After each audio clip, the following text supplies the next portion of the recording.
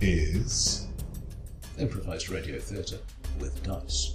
And this is me, Michael Q, and him, Roger Bell West. And that above us is the rain. Yes, yeah. We were complaining about the heat of summer, and September has turned to rain and not so much heat. Oh well, we're British, we're used to this. This month, what have we got for them? Oh, you've got an old game out of the cupboard.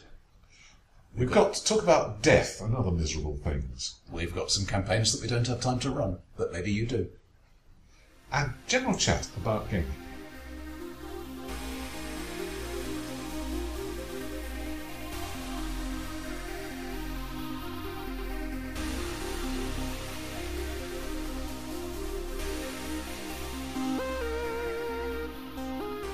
We're starting with another of our series of games dragged from the back of the cupboard, where they have lain for a while, to take another look at them.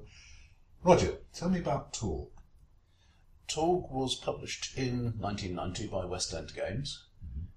It was explicitly cinematic. It was one of the first that was trying to be pulpy in sensibility. Mm-hmm. Player characters are larger-than-life heroes. They're helping fight off the invasion of modern Earth by alien realities. Not just alien invaders, but they bring their own rules of reality with them. Yeah. So there is the fantasy realm, there is the cyberpunk realm, there is the horror realm. I seem to recall Britain was the fantasy realm. Yes.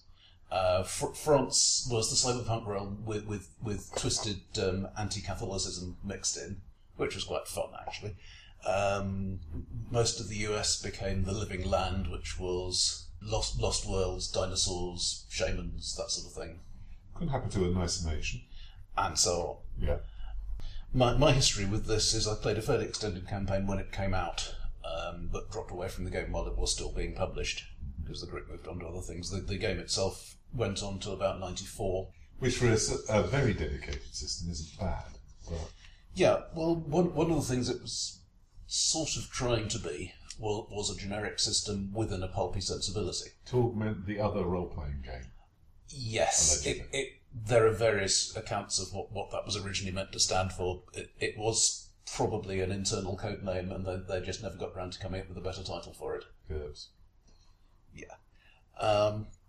So, the good stuff about it.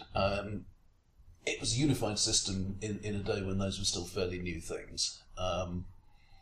Your basic way of doing pretty much anything is you roll a d20, you look it up on a chart, so you get maybe up to about plus 10 or minus 10 out of that, but it's not quite linear.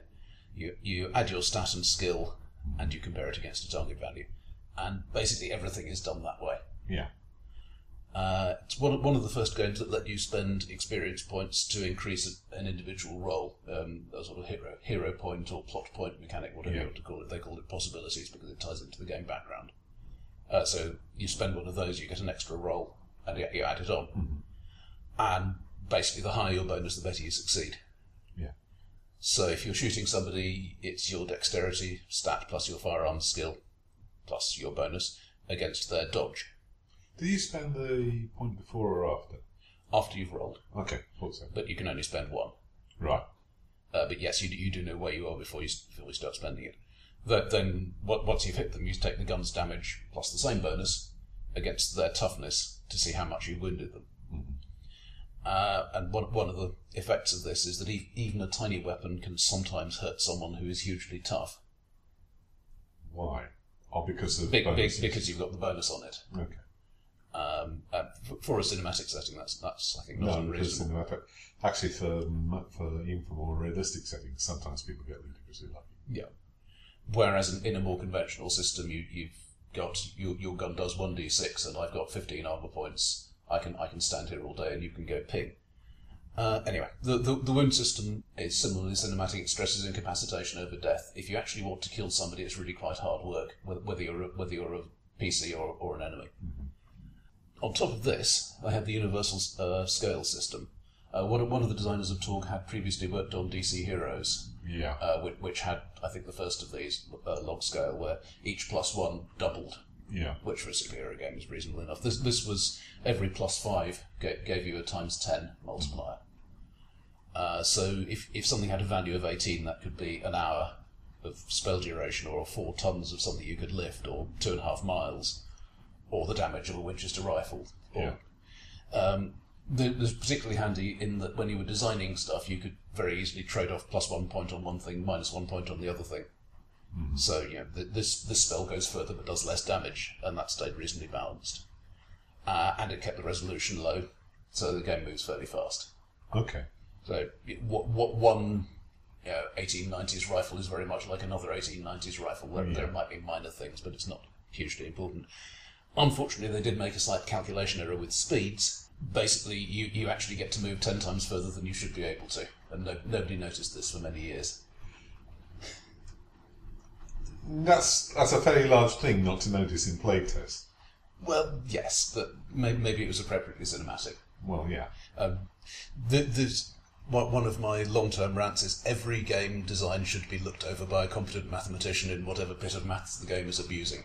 Usually this is probability and stats. In this case, it should have been logs as well. I will admit that most gamers can manage addition and subtraction. A few can manage multiplication, but I think one of the points of this log scale system was by doing addition and subtraction, you get the effect of multiplication without having to do all that hard maths. Yeah, I never did understand that. Yeah, I know people who are completely put off a rule system by the fact that one optional part of it involves taking a cube root of something. Yeah, I'm holding up hand here. I'll ask you about that sometime when we have beer. Anyway, okay, the big mechanical innovation apart from all these was the thing they called the drama deck. This was a deck of custom cards, which had a bunch of different purposes. It's a sort of early attempt at narrativist gaming in a sense, in that when you hold the right cards, you can get some sort of bonus. But it's not the only thing that's happening. So one of the things it does is if you've got an extended action like I'm trying to get this computer hacked while everybody else holds off the bad guys, you can use it to time a thing like that. You need to turn up a card with an A on it and then turn up a card with a B on it and so on. And if you're sufficiently good, you can turn up an A and B at the same time and do them both and do it quickly. I'm not sure I follow, but I remember seeing the cards. There was narrative text on them. Yeah. Well, that's just one of the things. There are also approved actions. In other words, if you do this particular thing this round, as it might be taught to the opposition as opposed to just shooting at them, you get bonus cards. Okay, so the scenario had do this right and you get a reward. Well, this is the deck. It's not tied to a particular scenario. Okay. You can use it all through the game. At some point in the fight, somebody may well turn up a card that says now is a good time to taunt the opposition. And the reward you get for doing this is that you get extra cards, but also it means that fights don't just degenerate into I'm going to use my best to get attack against him again. Okay. So, it's a narrative interrupt attempt from the game mechanics. Yeah. You also get occasional subplot cards, and the player can say, "Okay, I'm going to choose whether to accept this or not. If I do, then I'm going to have complications for a bit, but I'm going to get bonus possibilities, bonus experience points at the end." What's a subplot? Things like a romance, either with a friendly NPC or with an enemy one. That's fun. Yeah. Or a mistaken identity, the sort of thing that one might well see as a GURPS disadvantage, which one's taking on temporarily. Yeah, hang on. Were these one deck or? It was one deck with a whole bunch of different functions. Okay. During a combat, the GM would have a hand of them. The players would each have a hand of them, possibly saved from previous combats, and there would also be one turned over each round to say, here is the specific thing that you might be thinking about trying to do this round. Okay. It's harder to explain than it is actually to use. The layout was reasonably good, and once you got the hang of them, you could see, okay, this is what I can do. One of the other effects they would have is give a slight advantage to one side or the other, so you get a certain amount of ebb and flow of combat. Yeah. And I should say, the game I was in didn't use these, and I've never quite understood why the GM chose not to. If you're out there, Gerard, I'm still curious. Some people did object to them. The rules very carefully say that if you don't want to use this, you don't have to. They make a point of this. I'm not quite sure what people really objected to at the time. Well, it's not very gamer. It's not very wargamerish. It's not quite in the feel of gaming as we did it then. It does mean your effective competence level goes up and down and sideways, pretty much at random. You know, right now, yes, I could shoot you as I normally do, but if I do that, I won't be as effective as usual. I ought to waggle my tongue there are people who are very proud of their character build, what their character can do, and they don't want it screwed over at random. But on the other hand, by that stage, we'd already had the whimsy cards out of Lion Rampant and ideas like, which is where I'm sure this comes from in part. Yeah, I think the timing's about right for that. And but I can see why it might be something that would be resisted. This probably leads through, just as a matter of historical interest, to the card mechanics in things like Castle Falkenstein and to a lesser extent Savage Worlds, I think. It post-dates Lace and Steel, which was very much card-based with custom decks. Yeah. But it certainly comes before those others. As far as I'm concerned, possibly it's because I've been looking through this again in the context of this show, and knowing what I now do about other role-playing games that have been published since, it seems actually a relatively lightweight and painless approach to this compared with what some games do. I consider something like Primetime Adventures, where your general competence level of your character will vary between 1 and 3 depending on which episode it is and who's got the spotlight. Oh yeah, but that isn't quite the same thing. I'm thinking more of Fate, where what was an advantage a moment ago suddenly becomes a disadvantage now, and you have to play to your disadvantages, or you won't be able to use them as advantages later.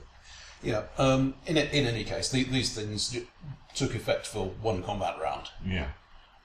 So if you didn't like it, there was always something else coming along. And yes, can I just say a love affair with somebody on the other side of the class on the combat round? Oh, right, but the subplots you do have to accept for them to take effect. Yeah. These are nominally 10-second combat rounds, but you basically still just get to do one thing in them.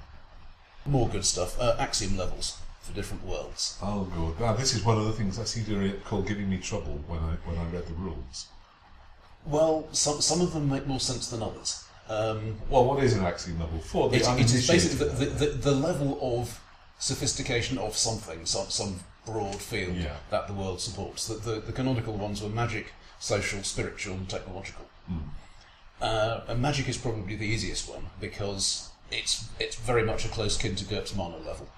Yeah. If the axiom level is too low, a particular magic simply won't work, or at least won't work reliably. Technology is the tricky one conceptually. Yeah. Because if I've got a bloody big gun, why is the bloody big gun not working no more? The problem I have with it is that, at least in my worldview, the same chemical processes that allow your bloody big gun to fire are the ones that allow your mitochondria to work and you to stay alive. Yeah, right. And the fact that the electricity is off might cause you to worry about your nerves as well.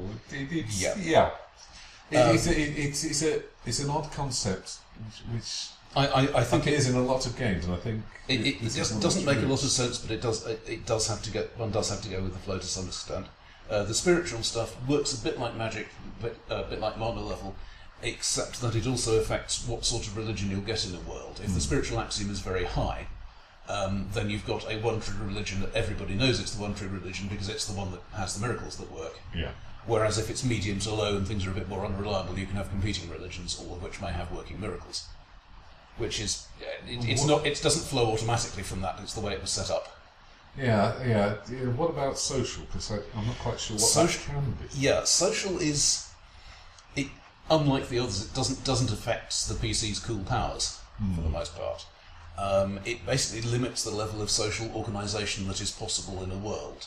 You try to go to the living land and set up a representative democracy, and people will simply fail to understand what you're talking about. Me chief. Oh. Yeah.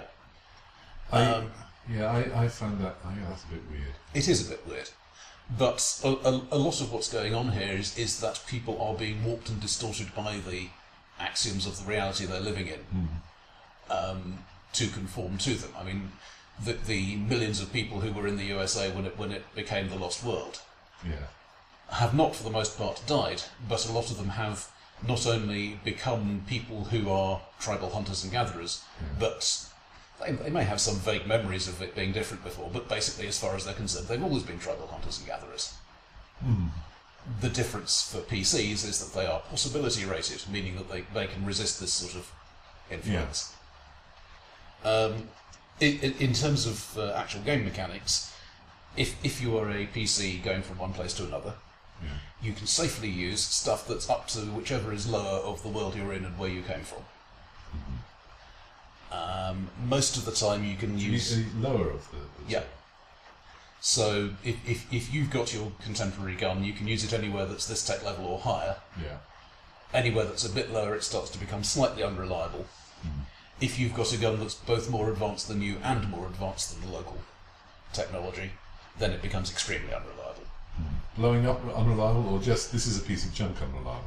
It can be either, but the main problem is that the person who tried to use it can become disconnected from reality, which in practice means you don't get any more experience points until you fix it. I'm disconnected from... I must have been disconnected from reality for years. One of the nice things about this is that it keeps low-tech characters playable, because the default campaign has the PCs going to a whole bunch of different worlds, and the guy with the spear is always going to be able to use that spear and throw it at people, where everybody else may need to start getting inventive. Are the PCs people who remember the way they are and have stayed the way they are? PCs, pretty much by definition, are possibility rated, meaning that they have resisted. Yeah, but if they have resisted totally, they haven't picked up the cool magical powers or cool super technological powers. Yeah, this was explained in a kind of fuzzy way, but the default party is certainly a very mixed one. It's got people from all sorts of different places. They may either be natives of one of the invading realms who decided to join the good guys, or they may be people to whom the invasion happened, who got transformed and then discovered that, hang on, I've got this reality manipulating thing as well. An interesting game, a lot of mechanics which are innovative and actually reasonably solid. Problems with it? Yes. Well, start with one that's really my personal taste. The timing for how long a subplot lasts, the timing for a lot of special powers, is not on this wonderful logarithmic scale. It's in acts and scenes. Sometimes acts and scenes do not describe what the story is. Yeah. Yes. If you're going to... consistency is all we ask. But yeah, it is a bit... It's a heavy dose of narrative if you've got all that logarithmic mechanic in there. Yeah, and it's the same objection I had to D&D 4th edition, where you've got powers that work once per fight, basically, or rather than once per 10 minutes. All right. You may have been one of the people that they put in there. You don't have to use these cards for. Probably, I might have been. I'd like to try them out now, but anyway. Yeah. There's a problem that's generally accepted by the people who are still playing the game at this point, which is known as the Glassjaw Ninja. And this flows out of that to hit and damage mechanic. Yeah. If you're trying to hit somebody, it's your hitting people skill versus their dodge plus the bonus. If they've got a really huge dodge, then you need a very big bonus to hit them. Particularly if you're not especially good at hitting people. Yeah, well, I think so most of the time you're going to miss. That's fine. Yeah. The problem is, because you needed that big bonus to hit them with, when you do the roll to damage, you will generally take them out of the fight in one blow. Because the only time you're getting to the damage roll at all is when you have a huge bonus. Yeah, but that's I can see why people might object, but actually that strikes me as perfectly reasonable. I am the big hulking barbarian with my sword, and giving all out attack on this pesky little ninja who keeps dodging and diving because he's not wearing any armour, he's just being skilled. And when I hit him, I'm really going to hit him. Yes, but when you hit another big hulking barbarian, you can hit him either a bit or a lot. Yeah, but he's With a ninja, you can only ever hit him a lot. yeah, but that's because the big hulking barbarian has muscles on his muscles, and the skin of a rhinoceros, and therefore is supposed to be able to stand up to that sort of thing. That makes perfect sense. Excuse me, but the ninja is good at getting out of the way and shooting you from a distance. And in close-up combat, if he gets connected with, he's in deep trouble. No, I don't have a problem. Pass on that. One of the slight problems I thought was you do tend to lose flavour, and if you are shooting somebody with a gun or a crossbow or a laser or a fireball, it's all the same mechanics. You've got your skill, your roll, their dodge, their toughness, your damage rating. It all kind of blurs together. It's similar in a way to what you had with Hero Quest. Yeah. Everything because a unified mechanic. Everything begins to look the same. Yeah. The thing they tried to do to fix this was actually another of the problems because it was source books. Oh yes. Now, obviously, now from that point of view, source books are a feature. They had to produce source books because they wanted people to keep buying stuff. That's fair enough. The problem was that they tended to expand the rules by adding subsystems, like a spell design system or a gadget design system for the realm that had gadgets in it. Effectively mini-games. They managed to invalidate some of the template characters from the basic book in the process. Yeah, ahead, boys. But there was never actually a collected edition of the rules in the game's lifetime. So if you think of it as GURPS third edition prior to the compendium coming out, yeah, nothing's been cross-checked. Everything was in 6 different books, and even the published adventures started to ignore quite a lot of the rules. This also meant power creep because it's the classic problem. Newer source books mean cooler toys. Yeah. I particularly remember the Nile Empire, which was the pulp reality that had come into Egypt. Were there two-legged dinosaurs in that one? Or was No, that was the Living Land. Yeah. This was basically pulp reality, as in everybody is either a hero or a villain. And evil Egyptian masterminds Yeah, operating and- out of pyramids. and you have costumed heroes, who are Yeah. a two-fisted variety and so on. But there were 2 systems in that, the gizmo building system and the magic system, which, frankly, in the hands of a player with a modicum of mathematical ability, were a bit broken. You know, I'm going to take 2 weeks off from adventuring, and now I have my invulnerable armour. Or, yes, I don't like them over there. Blat spells, which are not I see what they intended. Some of the later books did get quite humorous in tone, which wasn't always the right thing. The Nile Empire in particular tended to become kind of a parody of itself. Well, yeah, starting out with Britain as the magical island of whatever it was called. Isle. Oh, Spelled yeah. with a Y. Yeah, that alone is enough to put my teeth on.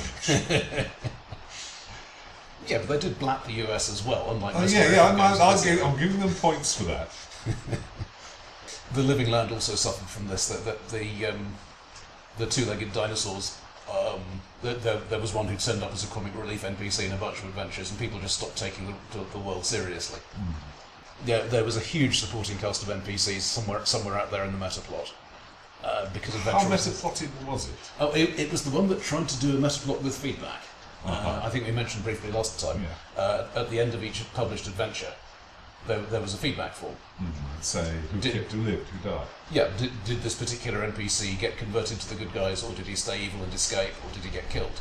That sort of thing. Did any of the PCs turn to the dark side? And in the newsletter, there were rumours. It is said that X, Y, or Z, and players would vote on which rumours they thought would be true in their world. Well, mostly GMs. And as their rating rose and fell, they became either potential canon for later adventures, or we will forget about this because it's not popular.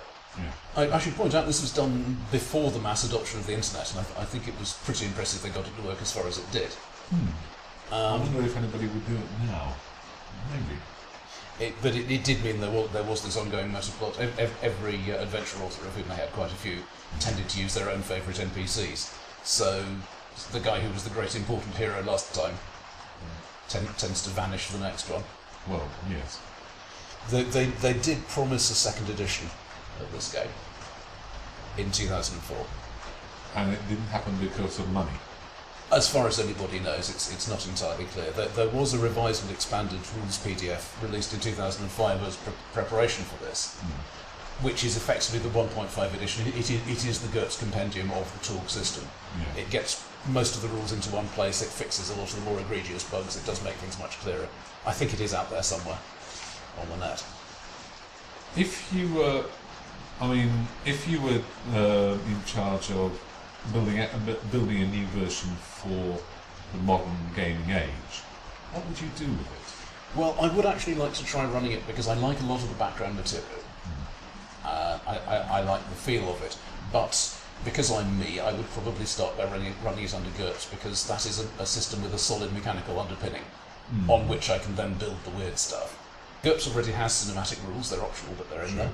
It already has rules for spending experience points to buy high levels of success on things. True. Wedging the drama deck into GURPS would take work. You'd have to translate the various special things into GURPS terms, but I think it would be doable.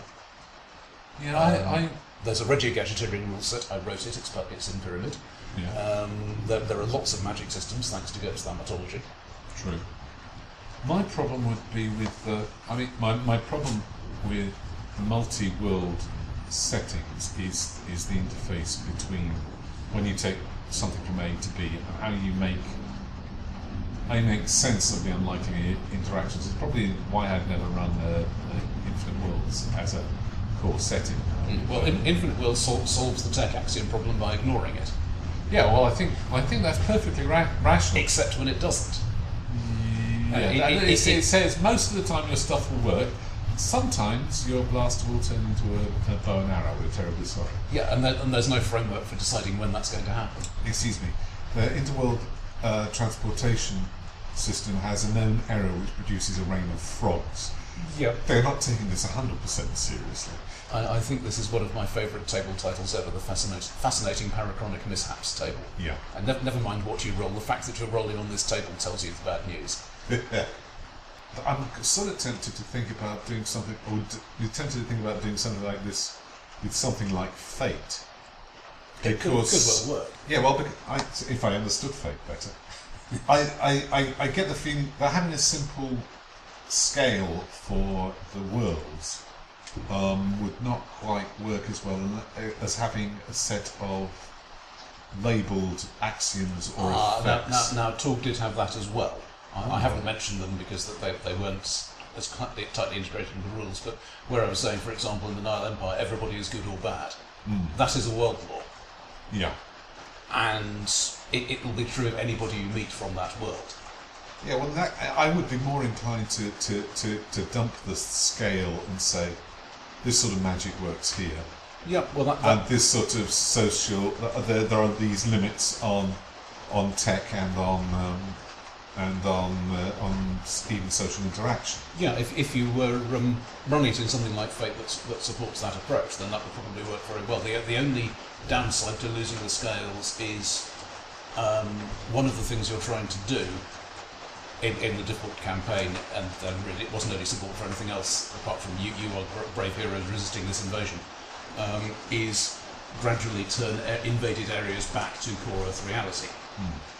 And the way you do this is, okay, it's kind of fluffy. It's by getting people, telling the right sort of stories and getting people to believe in core Earth reality again.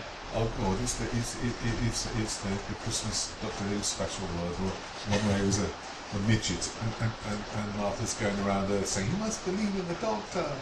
Oh God, I hate that. But some of the mechanics involved in that do involve taking an axiom up one point at a time or whatever. But as long as you could bodge around that, I don't think it would be a major problem. Would it? Was it? Spoiler alert, possibly. Was it ever revealed who was behind all this fiendishness? Oh yeah, they did actually publish, but basically they did complete that default campaign. There were very varied opinions of that final adventure.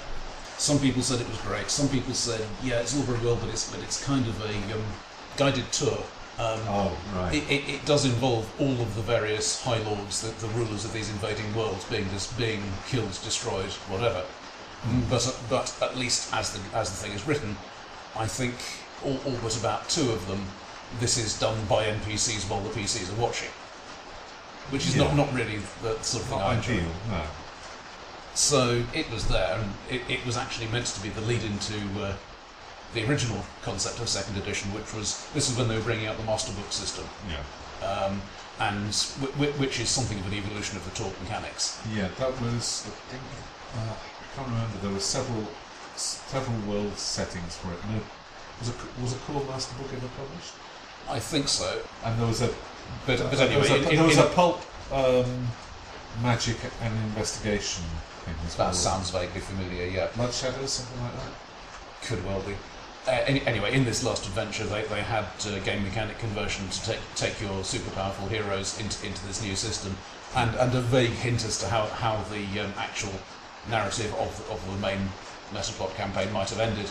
But even for that, they gave 3 different options, and only one of them was expanded in any sort of detail. So I think people felt it was a bit of a squib, but sales had been falling, and I think they decided rather than just leave it hanging, we will at least end the thing, and I give them credit for that. So yeah, to me it's an interesting cosmology. It's a fairly interesting set of worlds, which was let down by power creep and rules. And I think, based on another set of rules, I wouldn't really be tempted to run it under the original mechanics, but yeah... I'd give it a try under the original mechanics, at least once, just to see... Yeah.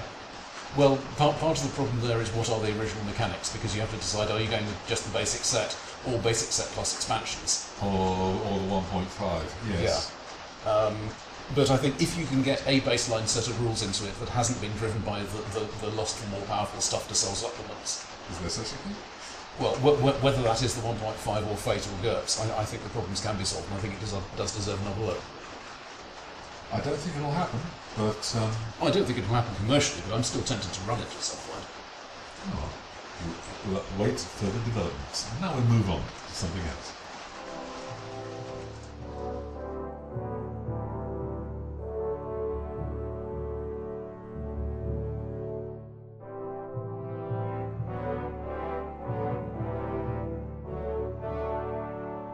And now, episode 2 of something you mentioned last time. As I mentioned last time, I am restarting a very old campaign, well not very, very old, 10 years old campaign, set on the world of the Banestorm, the GURPS default fantasy setting. And I've had my first session and it went remarkably well. I managed to find my write-ups, or at least about 2/3 of them, and a very nice member of my gaming group scanned them in and produced a document listing most of what happens to remind everybody. People allowed me to update their characters to 4th edition fairly quickly, and people fell into the characters again and into relations with the NPCs. I also provide a list of the NPCs and what they've been up to, and things are starting to go almost swimmingly. I've thrown in the plot hooks, and I'm waiting to see if they bite on any of them. We have had some feedback on that restarting segment. Owen Smith comments that restarting old campaigns is a funny business, reckons they have a shelf life of 2 or 3 or at most 4 years, because once they go beyond that time, people start to have different and conflicting memories of what actually happened, and though a campaign log can help. Also, sometimes you get the situation that enough of the players have changed that maybe only a long-term core would have been around that long ago, and you've got a bunch of new PCs for new players. Well, in this case, no. I'm dead lucky. I'm trying not to gloat here, but my 2 groups are fairly stable, and in this case, 100% stable. It's the same people who were playing with me 10 years ago, returning to the same characters. And I will say that if you wait long enough, their memories will have faded, so they believe what you tell them. Owen also don't wait so long until they can't make out what you're telling them. But you know. Owen also comments, this is certainly relevant to some of the old campaigns that I've played in the Cambridge group, that if key PCs have had their player leaving the group, then you get the feeling that it's really not going to be the same without that particular PC. Yeah, it's true. We've lost Yeah. one of our players because she's not really able to get out for evening gaming anymore. And basically, the campaigns we played where she was a major character, we're probably not going to go back to anytime. My feeling is that at some point it stops really being restarting an old campaign, and one has to stop thinking of it as that, and becomes a new campaign that happens to be in the same world. Well, I did contemplate doing that instead. We discussed it last time. Yeah. It's I did actually try and relaunch this with my other group. It was as a one-off adventure. The setting I'm using at EF 1100 is based on a pyramid article in which a group of people, or a small village in my case, is transported by Bainstorm to another world. My Wednesday night group, I played this with them and I threw them back into the Hyperborean age rather than to EF itself. I took a village based on where I used to live, born in Buckinghamshire, and threw them back to before the fall of Atlantis. Right. Actually, before the fall of the Angels, their village priest got to meet and argue with the Archangel Michael. And when he said no, the world is flat, grabbed him by the scruff of the neck and took him up and showed him. But I did at one stage plan to put that group into the future of the campaign that I'm now rerunning as World War the Next Generation. So I had that prepared and I had that thought out. But no, it was fairer to go back to the original characters rather than to have them 25 years older in the background doing what Forrest Kelly did in the first episode of Star Trek The Next Generation. So we should like that in the old age. Yeah, I think some of the trick there is, as always, listening to what the players want. If there is enthusiasm to go back to the same game with the same characters and you've got the same players, then I think this makes life much easier. So my problem is always I've got many more campaigns to run than I have time or player groups to run. I think we all have really cool ideas. I have notebooks full of really cool ideas that I've got to the yes, shall I put this to one stage, and then it's gone nowhere further. Or it's got to the yes, I think, oh no, there's a major flaw here. I can't do that after all stage. And some of those indeed are going to be another segment of this show. Yeah. I found that drawing out the maps and getting everything sorted is a major help, and is going to help in getting people visualised and understanding what it was I was saying, and in a few cases imposing on them a reality that is not necessarily what I said before. There is something about a map, particularly to an old school gamer, but I think it happens anyway, that says, right, this is where things are happening, this is a real place. Yeah. It makes what I'm hoping for, the sort of effect I'm hoping for is something like the impressionistic maps in Han. Han, for those of you who don't know, provides huge, beautiful, full-scale, full detail scale maps for gaming in, but it also provides impressionistic medieval maps of things which you can hand to the players and say, here, this is what your character knows about the world. It's more or less accurate, but it won't tell you where everything is to the meter. I have those maps. There's a mountain range to the north somewhere. That's the thing. Yeah, and that sort of squiggly bit means there's probably dwarves in it. Of course. Yeah. Dwarves under mountains. But I would encourage those who are under my unusual circumstances to give it a try, because you can do it. And so far, touch wood. Where's the wood I can touch? That's plastic. That's wood.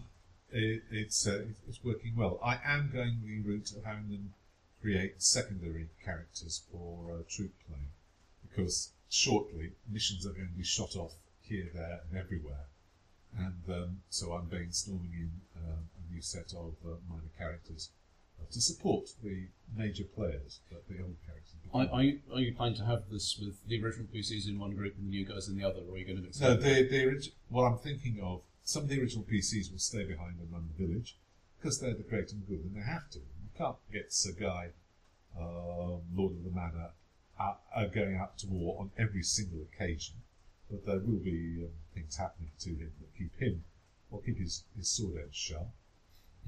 But he may send his sister or his chief knight, or even his village priest out to take care of a particular mission that's going off to meet with other people here, there, and everywhere. So hopefully I will have plot lines that will involve all the major characters and the minor characters coming along and saying, yes sir, what do you want us to do? And that way you can have the people who are actually sensibly suited for the the Yeah, that's the idea. rather than all the important ones. Yeah, in the world. yeah, and I can occasionally send the chief engineer out to do exciting things. It's definitely Star Trek: The Next Generation is going to be one of the mental models for this, as will most TV shows do tend to be that. I'm not yet fixed on what the end of the show climax is going to be, but I'm going to see how that develops. The thing that strikes me as a major difference there, of course, is that you don't have this thing roving from place to place more or less at random where that needs the plot take it. But of course, other things can show up near it. I've got a home base. I've got Deep Space Nine. But if they have to go off to nearby worlds, then they can. I even have a set of enchanted elven trees, which are the equivalent of a land-bound Stargate, which if they really want to start dialing in random coordinates, they can. I'm waiting to see if they do it. Gosh, we found the world of treacle. Can we close it again now? We found the other continent. This is what's on it. Back towards the Game Boys.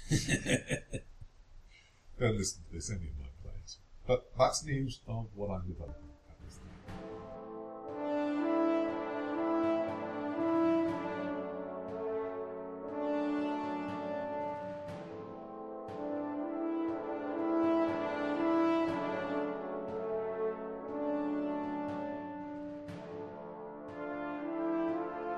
This is a bit of a rant, I think, or it may be what Robin Laws calls in his podcast, the thing I always say. I think I'm going to title this, Is This Fun, Really? I've ranted before a bit about what I call the tendency to miserableism in some games. Now, this is a tendency that's been going on for a while. It's rooted in World of Darkness, I think. Where the angst was a big selling point, a selling point I never really understood. It was defined that the world was more miserable than ours. And when, in the old World of Darkness, they accidentally brought out a line which was optimistic in its basic assumption, which was mage, they immediately made it more miserable. Well, not immediately, 3rd edition. Otherwise, you have no excuse to strike your forehead and go, whoa! Was that what you spoke? Did you earn character points for going whoa, like you did Probably. for going ka-chunk in Feng Shui? And I find this a little bit odd. There are games, mostly indie games, where death and destruction and doom are built in. I'm not arguing about Fiasco, because Fiasco happens once, and it is fun, and you're not expecting to have a global PC at the end of it. No, you're expecting the whole thing to wrap in an evening, and dying or surviving with grace is, or at least with style, is something that the system and the movies it's imitating looks for. But something like Durance by it's set on a distant world, far beyond the reaches of galactic civilization, in a newly discovered sector, where the government back home has decided to dump a lot of troublemakers, criminals, and other scum, along with a lot of marines and bureaucrats to take care of them and make sure they come out as happy, productive scum at the end of the process. Oh, right, so it's not the usual prison planners of we hope you're going to die here, it's we do actually want some reform in theory. Yeah, but they've got it wrong. every single world in the way it's set up is screwed in some way. Either there isn't a proper atmosphere, the survey was wrong, or there are in fact hostile natives with strange powers hovering outside fences, or you just can't grow anything, or sometimes all three. And the whole thing is set up so that everybody's dying, everybody's scrabbling for advantage, and the big cheeses on the side of the prison, the big cheese on the side of the warders are in a sort of parasitic relationship, and their subordinates in both cases are thinking strongly about promotion by assassination. Right. And this is, I think, and I looked at it and I think, is this supposed to be fun? It does have one advantage, it occurs to me, that at least anybody who's signing up to play this knows what he's getting into. Yeah, but why would you sign up to play it? At least it's not a surprise. All right, yeah. Okay. It tells you by the, and then I get to thinking, and this is where it comes into a more general application than just me panting, about the place of death and misfortune and tragedy in gaming and in art generally. Well, let's look. A couple of older games occur to me as possibly progenitors of this approach.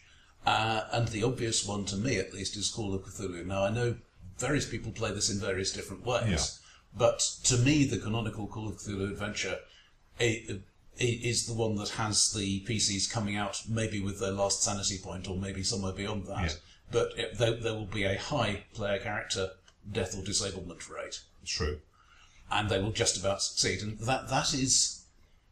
It's not a narrative I want to go through every time, but it is a narrative that it's nice to go into occasionally. It's, you know, I have put everything on the line, I have lost everything in order to save the world, and nobody will even know about it. Yeah, and the thing is, that's heroic.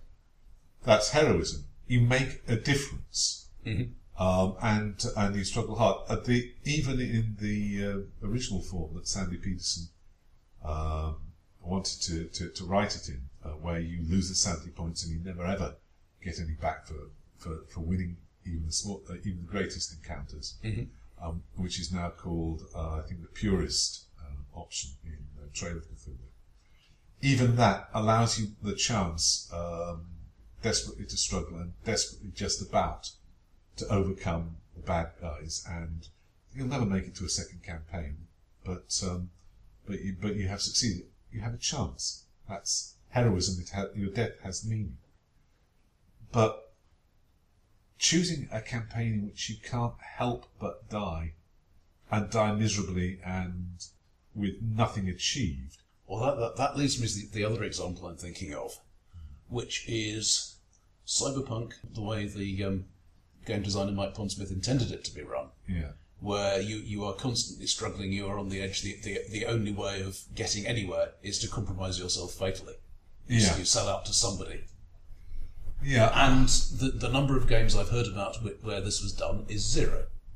Moral death rather than physical death. Because what everybody did was decide, this doesn't sound like fun, I want some of these neat toys.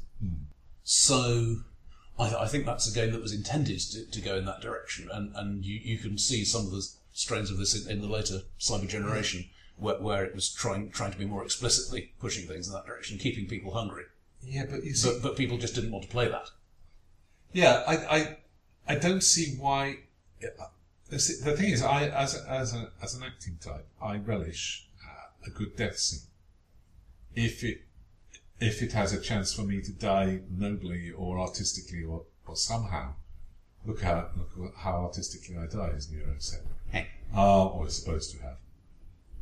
Then I relish that. If I have a chance to die well, then I'll take it. But dying well involves style or purpose or something. I don't get miserableism.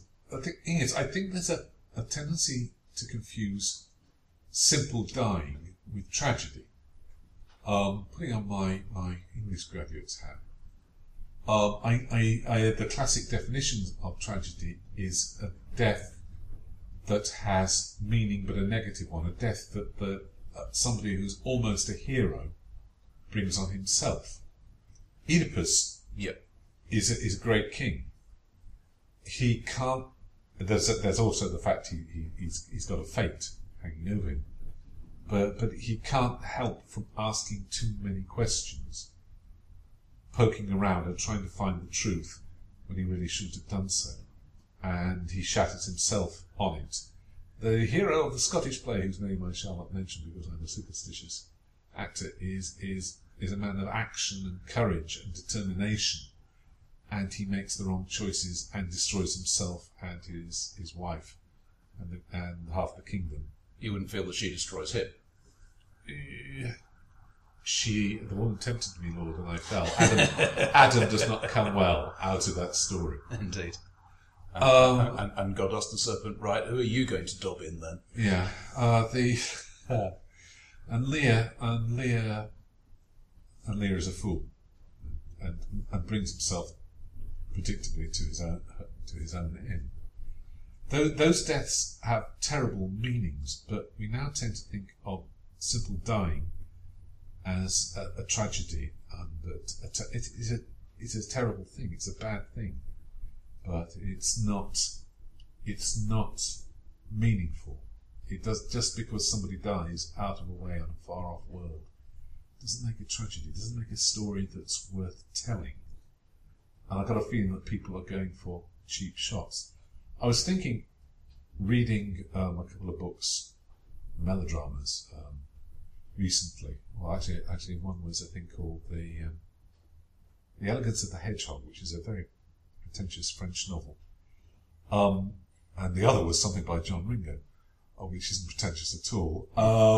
In which which major characters, spoiler here, major characters die at the end, and we are supposed to have our heartstrings plucked by the reaction of the survivors to it. I feel it's too easy to do. That's what I feel is wrong with Miserabilist gaming.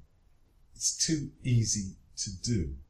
It's manipulating my feelings. I resent it. Strikes me as some of the lazy filmmakers' technique. You know, yes, we're going to blow up New York or threaten to, but let's put a small, adorable child directly next to the bomb, just so that everybody really knows that they're supposed to feel strongly about this. Yeah, I don't know. I don't know how all this connects up. Since I'm a GM who says I'll roll except for hidden information type rolls, I'll roll the dice out front and let things fall where they may, because I feel that the player characters being in reach of death and disaster at all times is part of what makes the game fun. Yeah, but that said, how often do they actually die? This is a thing that I've been trying to trade off. Not very often, but it happens sometimes.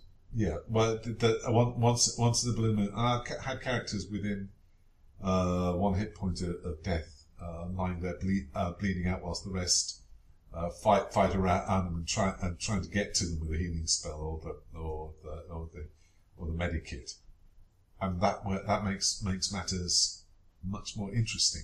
Yeah, when I look at the campaigns I've been running, I would like to have the feeling that PC death is always a possibility, but when I look at the number of actual deaths, it seems to be quite small. Yeah, you ran with me in it a campaign of Reign of Steel. Given that we were on Earth trying to subvert all those damn robots which were ruling the world, I felt remarkably unthreatened from time to time. Yeah. You've got to work hard on making the player characters' lives miserable. Well, we did have one PC killed. Well, danger. Yeah. And then he got brainwashed and came back in a robot body. Yeah, that was nice. That worked. It simply said I could have an excuse to have on my character sheet list Cyborg Jesus. I mean, how often do you get a chance to do that? Jesus. I rebelled when I was reading the rules for 2nd edition Hero Quest, when it said, don't kill anybody just because of a roll of the die. Player characters' deaths should always be meaningful and intended.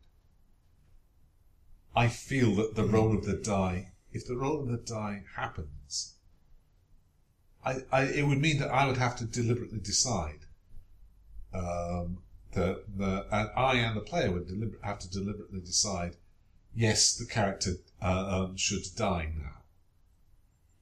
Yeah, I think to some extent that would have to depend on the players. I mean, if you've got players, and indeed a GM, who have all bought into the worldview, then it probably would work quite well, and they will quite happily say, yes, I think now is a reasonable time for me to die. But I think one does risk getting into an adversarial situation. I want the adversarial situation to be understood from the beginning.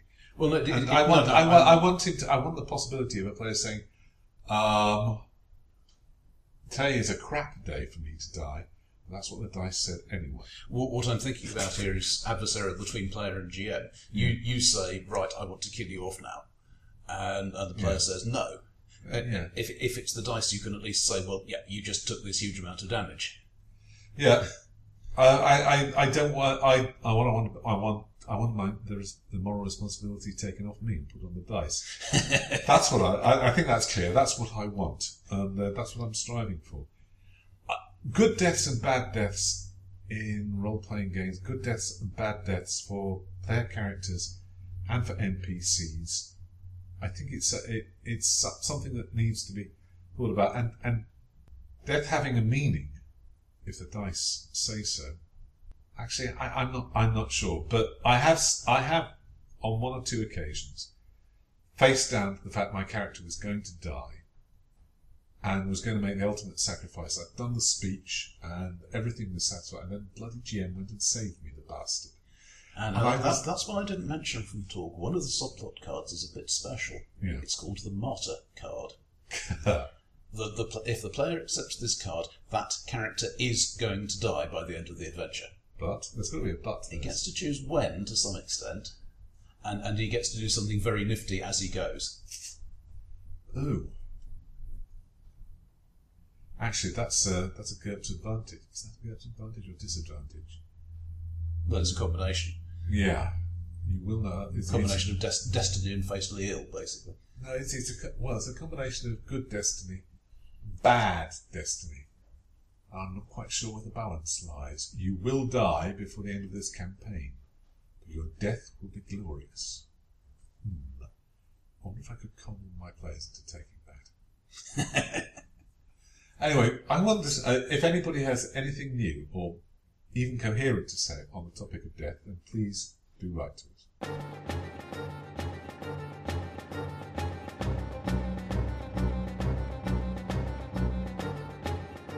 Here's another thing to always say. I have many more campaign ideas than I actually have time or groups to run them with. Oh gosh, yes. So here are some campaign ideas that I don't have time to run, but somebody else might get some benefit out of. And sometimes they're just very fuzzy and I have no idea whether they have legs at all, and this is an example. It's called All Sinners Take Confession. It's a historical Call of Cthulhu game. Mm-hmm.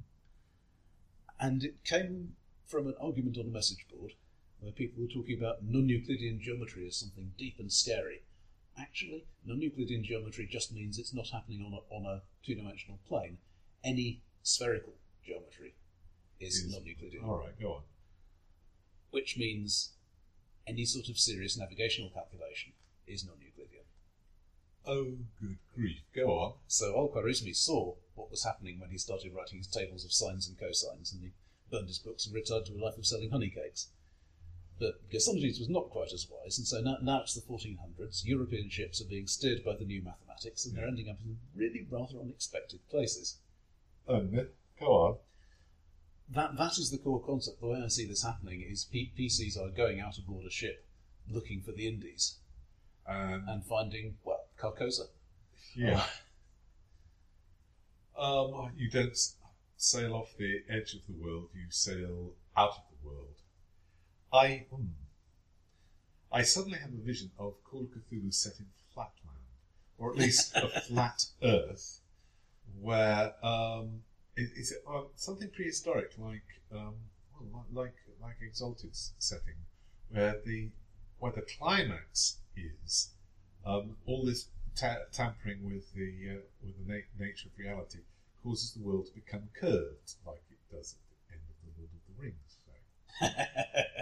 Oh yes, all right, but you've got instead of a New Jersey, you have discovered Riley, or something like it. There's one obvious influence on this when I think about it, which is books by Michael Scott Rohan, starting with Chase the Morning. Oh yes. where he integrates this, and basically, if you get onto the right sort of ship with the right sort of people, instead of sailing round the curve of the Earth and dropping off the horizon, you can keep going in a straight line and end up in a realm of complete fantasy. So if you wanted a bit less Cthulhu flavoured, that would be an approach to take. Yes, they're sailing off to the distant lands where sailing ships are still practical and there are still pirates swinging from lines. Is a whole subgenre, I think. Indeed. So that might turn into something at some point. I have one which I worked with for a while. One of my first fantasy love affairs was with Catherine Kurt's Dirini novels, which are set in a sort of an archipelago, which would be the British Isles if it had detached. Yeah, mostly Wales. Mostly Wales. In a medieval universe which has had Christianity, though it interacts with a slightly different empire, and a human subspecies which is capable of doing magic. The series starts with the Dirini, which is their name, being outlawed in the setting of the novels, having set up a magical dictatorship 3 or 4 generations back. I hate it when they do that. And having been suppressed. And there are Dirini wizard nations on the borders, and the king has some sort of magical powers, and it's resolving the conflict between human and Dirini is the story. And I loved it deeply, and there is a role-playing game for it, which uses fate, and unfortunately I find that the magical system isn't really very usable. This is primarily due to the fact that the author didn't really write a very good description of how magic worked. She pulled it in as she needed plot devices. Though there is one reasonably consistent summation of that done by the author in one of the add-on books, which I'll lend you. I've got Dirini Magic, yes. Yeah. I've got it. I still could render it into... So what I thought was, having taken a look at this and being in need of a campaign, hang on. One of the kingdoms sank. One of the 11 kingdoms is no longer there. And it's supposed to be the origin kingdom of where the Dirini came from. So I thought of writing the origin story and combining it with some of the legends of Atlantis and doing a story set just before the island kingdom collapses in on itself. A story set when the Dirini are in the height of their powers, and using some version of the GURPS magic system rather than what is in Fate. It wouldn't become clear. I planned on disguising the ending. The ending of the series is fairly obvious. They fail, or maybe they succeed. They fail to prevent the cataclysm coming. Yeah. And they flee to the mainland, and we fade out with them setting up slightly broken colonies of the magical people away from their homeland, and beginning to interact with the others. But it would have been an enormous amount of work, and it started out as inspiration for. I had 3 players at the time. What can I do involving 3 musketeers type thing? And I took a look at the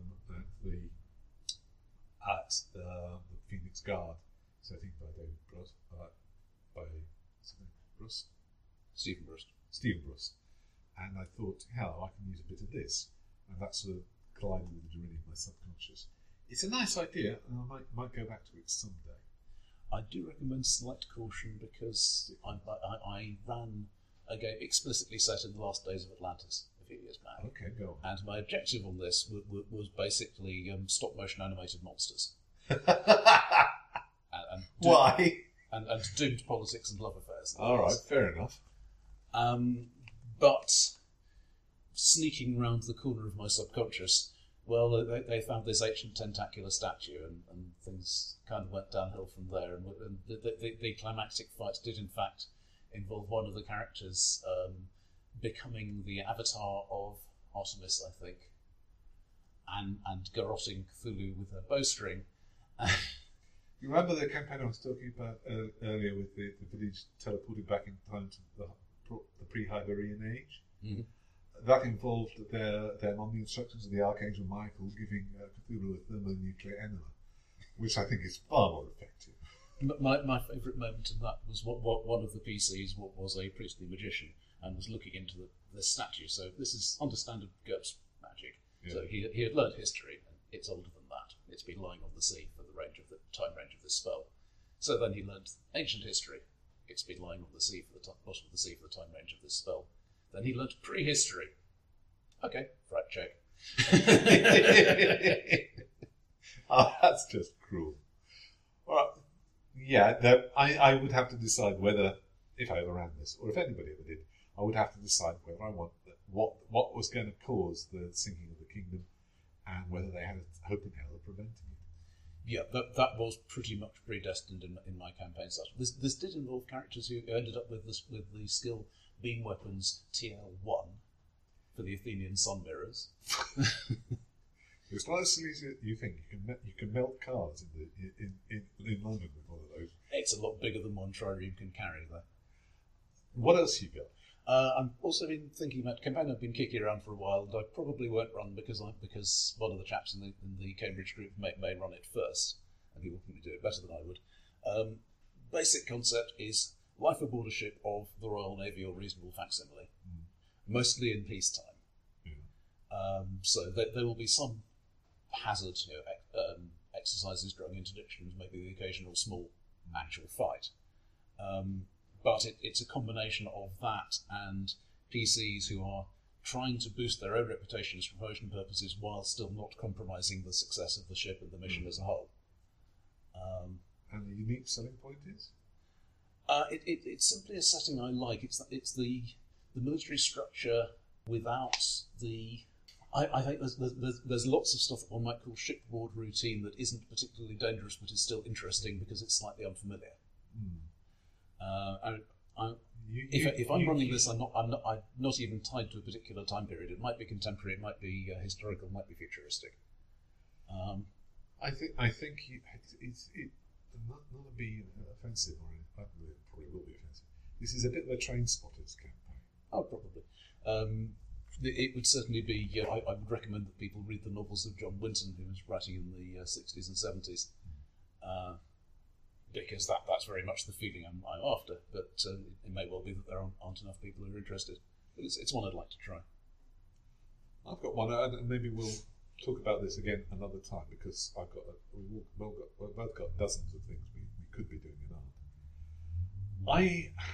I've run a few sessions of this, using a name stolen from my player Daniel James, who stole it from one of his other campaigns, called WDNE. Which stands for We Do Not Exist. Yeah, but everybody thinks it's a War Department designation. It's a game, it's an X-Files game set in the 1950s, set in Britain. I wanted something of a feel of the fiction of British broadcasting in the 50s and 60s, but with all the fantasy and science fiction tropes that have come up since, so that you have the people, well, actually they go into their briefing room and say, hang on a second, television's in colour.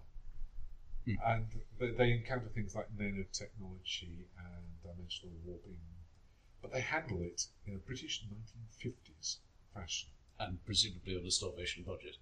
Well, it's not entirely clear where the money's coming from, or who they're reporting to, or anything like that. But they have a chance to be clean-cut, honest British heroes with only slight quirks and ticks caused by the stress of actually doing this damn job. And I was hoping for an intelligent X-Files, but that might be contradiction in terms. It shouldn't be an impossibility. I also have a desire to do an update of Dan Dare, but that was something I tried writing for a TV series once. I like clean-jawed, honest heroes, and I don't want to play them too ironically. I think one of the key problems, this harks back a bit to talk again, is that when you've got a concept that can be considered a bit funny, at least to some people, it is absolutely necessary not to play it with self-awareness. Yeah. The square-jawed hero must be a square-jawed hero, not a guy who says, "Hey, aren't I acting like a square-jawed hero now?" True, and it also ties in with what we were talking about death. One of the players' primary means of dealing with death is not to take it seriously. Most gamers react the same way as Oscar Wilde is said to have done. He said that there is probably not a man alive who is hearted enough not to laugh at the death of little man. And that's the gamer's standard reaction. It's hard to get gamers to take things seriously, but it's worth the effort. It does start to feel manipulative sometimes, but it's worth a shot. Yeah. And that's it.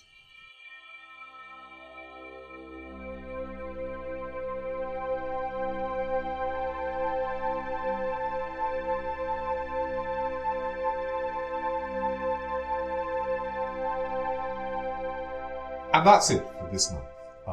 If you have any comments, any ideas, any stuff you'd like us to do, our previous offers of doing stuff for you are still open. Then please drop us a line via podcast@tekeli.ly. We'd love to hear from you. And, until next time, it's good night from me. And good night from him. Take care.